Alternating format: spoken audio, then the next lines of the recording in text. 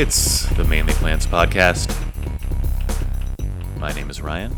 I'm a certified plant-based nutritionist. If it's your first time, welcome. If it's not, thanks for coming back. Send it to a loved one, family, friend, coworker, anybody who you think could benefit, which is everybody. Let's be serious.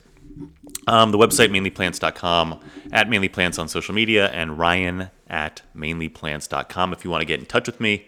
Questions, comments, concerns, anything like that. Stuff that you want me to talk about, or stuff that I have talked about that, you want clarification on. I hope everybody had a great Thanksgiving. We're back now. We're back from the break. It was nice to have that week off, but this time of year is super weird, right? Every year it's like this. I mean, you'd think we'd get used to it, but it's like, I don't know, maybe like a week or two before Thanksgiving, everybody kind of starts like shifting into Thanksgiving mode. And then, most people take more than just that Thursday and Friday off, but regardless, you have a long weekend then, and then it's kind of hard to get back into the routine the week after because you know that Christmas is coming up. And for me and my fellow Jews out there, Hanukkah's coming up, Kwanzaa, whatever you celebrate, it's the time of year where there is a holiday for just about everybody, unless you're Jehovah's Witness. No offense to you guys personally. But what I'm saying is there's between Thanksgiving and Christmas, there's like 3 weeks, but it still seems like everybody just kind of shuts down. Everybody's just waiting till after New Year's to get going again. Being in real estate, it's the same for me. Nobody really buys a home between Thanksgiving and New Year's. People are traveling with their families. They're not really thinking about buying a home.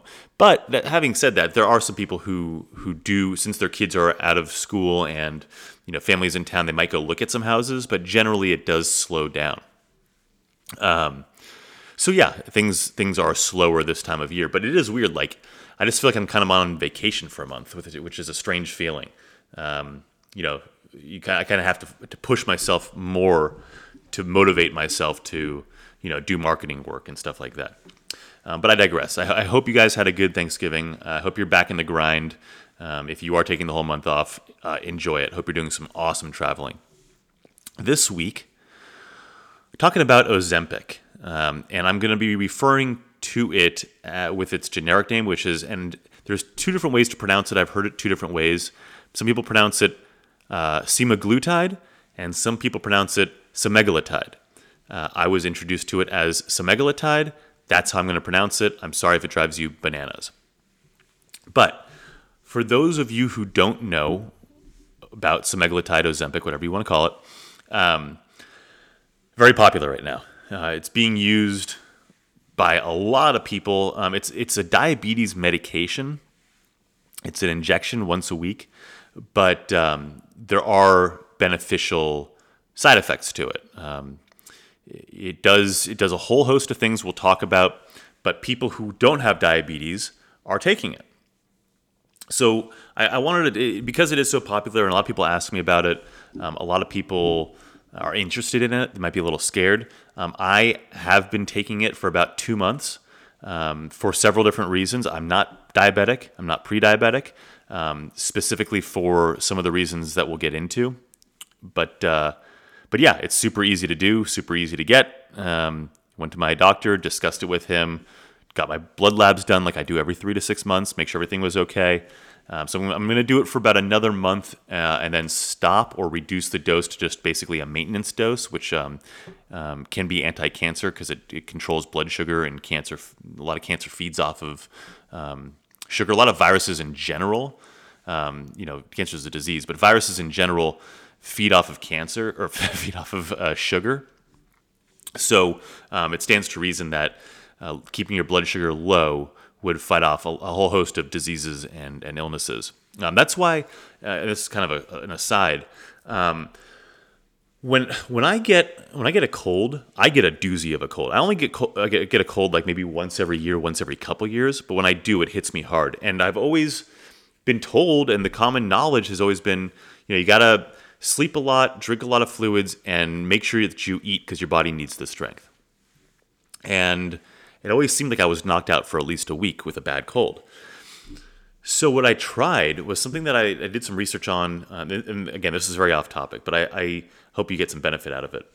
I did some research and I found out that starving a cold can potentially help. So what I did the last two colds is I do just a water fast. Basically, I can have some tea or some clear broth just for flavor, but a lot of water. And what happened the last time I was sick, I think I talked about it on the podcast. I got sick in the Bay Area. I flew home that day. And I didn't eat for about 24, 48. It was probably around 3 to 3.5 days, all in all, worth of hours. I didn't eat. I just drank my water, and I rebounded from the cold in 3 days. I still got sick. I still didn't feel good. But instead of 7 to 10 days, it was 3 days, and I was pretty much fine. So I don't know. It's something to think about. I don't know how I got on that topic, but let's get back into semaglutide, okay? So the first thing it does is, like I mentioned, it controls blood sugar. And what it does is it's part of a class of drugs that stimulates the release of insulin from your pancreas, which, the pancreas releases insulin, helps your body control blood sugar. A lot of this happens after you eat. And what this does is it helps facilitate the absorption of the glucose, of the blood sugar, by your cells, in turn regulating your blood sugar levels. And this matters because maintaining stable blood sugar levels is critical for overall health. I mentioned that earlier. Even for individuals, and this goes for with and without diabetes, but even for individuals without diabetes, semaglutide can assist in preventing fluctuations that can impact your well-being. So the blood sugar thing is one of the reasons that I take it. Like I mentioned, I want to keep my blood sugar low. I if you know me, I eat 99% of the time very clean anyway. But I am a little obsessed with biohacking and longevity and doing everything I can to keep my body in peak optimal performance. So I don't know. I think it's something to consider. The next thing is weight management. And what semaglutide does is it influences the brain to induce a feeling of fullness, which in turn obviously reduces your appetite. And when you're full and you don't eat as much, your calories go down. So you have a caloric deficit, meaning that you are going to lose body fat. And, again, beyond the diabetes, maintaining healthy weight is just essential for overall health. Pretty much everything in your body. So many health conditions come from weight. Literally physical stuff like joints, your joints wearing down, brain fog, fatigue, high cholesterol, all this kind of stuff. So if you can, burn the body fat, cut the fat off, and maintain your healthy tissue. It's important to still get calories in, still get your macros and micros.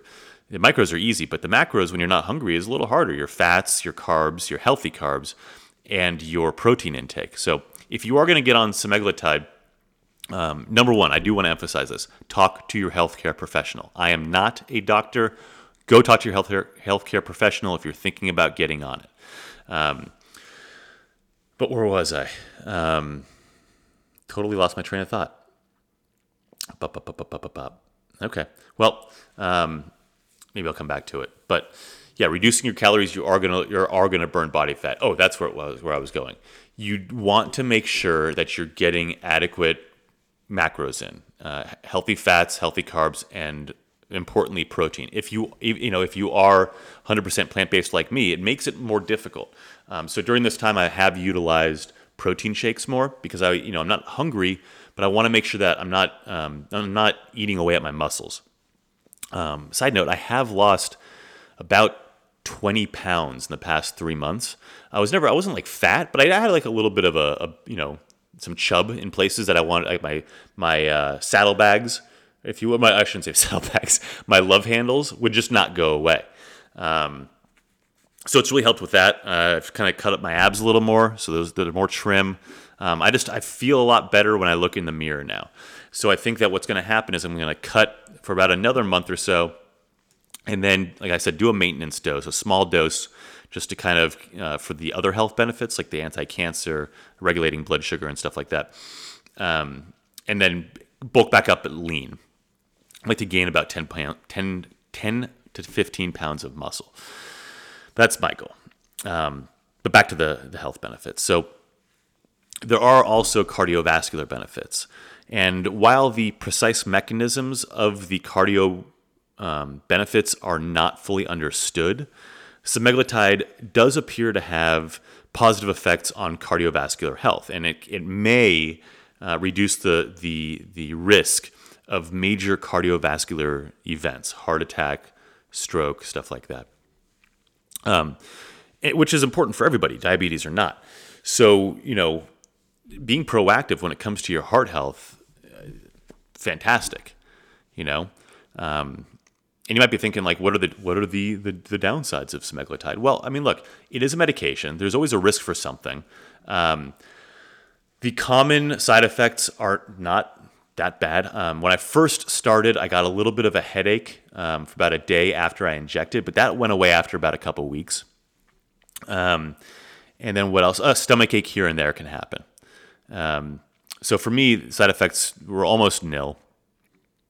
But again, it is a medication. With any medication, pretty much anything's possible. So it's an important decision to make if you're willing to risk that. Like I said, go talk to your doctor. Get your blood panels done before you get on any medication, just to make sure. And if it's a doctor that is like a functional medicine doctor, I highly advocate those, because they are doctors, but they deal with, again, functional medicine. I don't know how else to describe it. That's the only doctor I go to regularly. He's improved my life tremendously. Back to it. Potential renal protection. The research suggests that semaglutide might have protective effects on the kidneys, which is huge. And this could involve reducing inflammation and stress on the kidneys associated with diabetes. But it's significant even if you don't have diabetes, because that renal protection, that kidney protection, is important as you get older. Kidney function doesn't stay the same throughout your entire life. And you only have two of them. You only really need one. But they do a lot of work. So if you can protect them, even without having diabetes, if you can protect them, there's no downside. And the other thing with semaglutide that I think I mentioned before is that it is a once weekly injection. And look, I'm not big on, I don't like needles. I don't like getting my blood drawn, even though I have to do it. It's so easy to do. I can't even tell you to inject the semaglutide. You get a box of, a lot of pharmacies will supply the syringes, but if they don't, you can get a box of insulin syringes off like Amazon. And these are like quality syringes, and they're insulin syringes. So the needle is very, very thin. It's a small injection. A lot of doctors will say you have to inject it into your stomach or your side, or pretty much you can inject it anywhere that there's some fat. I inject it into my thigh just because it's not a very sensitive area and it's easy for me to do. So once a week, it takes me about 10 seconds. I fill up the syringe, poke myself. I can barely feel it. Sometimes I can feel it, and it's like a little bit of a poke, but 90% of the time, 9 times out of 10, I can't feel anything. I inject it, it doesn't bleed, and then I'm done with my day. I do that every Wednesday, and it's become a little bit of a routine, which is nice. But, while the primary focus of semaglutide is diabetes management, and I do want to emphasize that and stress that while the primary function is diabetes management, there is ongoing research that does suggest the potential benefits for a broader audience, those without diabetes. And again, and not just for weight loss. It's big in Hollywood because of the weight loss. But there's like I mentioned before, there's a bunch of other good side effects. It can also help break certain habits. And I don't really understand how it does this, but they are looking into it for treatment of alcoholism, because it just makes you not want to drink anymore. Like I was never a big drinker, but I would go out with my friends on the weekend and have a few drinks, throw them back, and pay for it the next morning. But now it's like I really don't have much of a desire to drink. I'll have, like a hard seltzer, like 2 or 3 or whatever, spread out, but nothing like how I could do it before. It just doesn't taste the same. It's I don't know. I just don't feel like I need it. And there's been anecdotal evidence that it goes for other addictions as well. Gambling, pretty much anything that your brain's obsessed with, it kind of puts a halt to that. And it's very interesting. So if you do suffer from any kind of addictive disease, you might want to look into it. It does slow down your digestion, so you do stay fuller for longer, which is a benefit, in some ways, and it detracts in other ways because, like I can eat, a big salad at 6 o'clock at night, and then I wake up the next morning at 7 a.m. and I'm still full, and I can have a little burp, and I still taste the bell peppers. Kind of gross, but that's just how it is. So, again, it does slow down your digestion, but there are some drawbacks to that, kind of superficial drawbacks. But yeah, it's just such a convenient medication. The once a week thing, you don't have to remember a pill. You don't have to inject it at the same time. If you're a day late or a day early, it's not a big deal. Depending upon where you get it from, it can be expensive. I get mine from a compound pharmacy, meaning that they make the medications at the pharmacy. So it's relatively inexpensive. It's about, I want to say about $120, and it lasts me, depending upon the dose, it lasts me about a month to a month and a half, maybe 2 months. On a maintenance dose, it'll probably last longer, like 3 months, because you're taking just a little bit. Right now, I'm taking like a moderate dose. There are some people who take, they go in units. So like, there's different syringe sizes. I don't want to get into the weeds, but you start off with a 10-unit dose, which is very, very small, just to kind of get your body acclimated, and you kind of ramp up and find a place that works well for you. And I found that mine is somewhere between 30 and 40 units. It makes me feel full. I really feel the effects and the benefits. So that's where I'm going to be out until the end of my next vial full, and then I'll go back down to a maintenance dose. But there are some people who are half my size who take 100 units, which is, over double what I take, over 3 times as much what I take. And I don't know what's doing to their body. I don't know what their body composition is, but again, just talk to your doctor. They'll walk you through it. The pharmacy will give you instructions. I don't know. I so far I'm a fan. I haven't had any negative side effects aside from the very beginning where I had a headache. It wasn't like a migraine. I wasn't dying. Just kind of an annoying little headache. Went away with a couple of Tylenol. I hate saying that because I always talk about like you don't have a headache because you're deficient in Tylenol. You have a headache because there's something else going on. Well, the thing that's going on is my body's getting used to a medication. So, I'm going to beat a dead horse here. It is a medication. It is a chemical compound. It is not a natural thing. Take that information, do with it what you will. Just make appropriate decisions. Don't think that it's just this cure-all for weight. You still have to eat healthy. You still have to maintain a good diet, a proper balance in your food. Get your vitamins and minerals in. You can't just be like full all the time and eating a piece of toast and expect to be healthy. You might look good, but you're going to be unhealthy. So take every other podcast. I think there's been 159 before this one. Take everything that I've said. If you're going to do the Ozempic or not, but if you're going to do the Ozempic, take everything that I've said and still incorporate it in just in a lesser amounts. So I hope that helps you. Questions, comments, concerns about Ozempic or anything else, shoot me an email, shoot me a direct message on Instagram. And until next week, go eat a salad.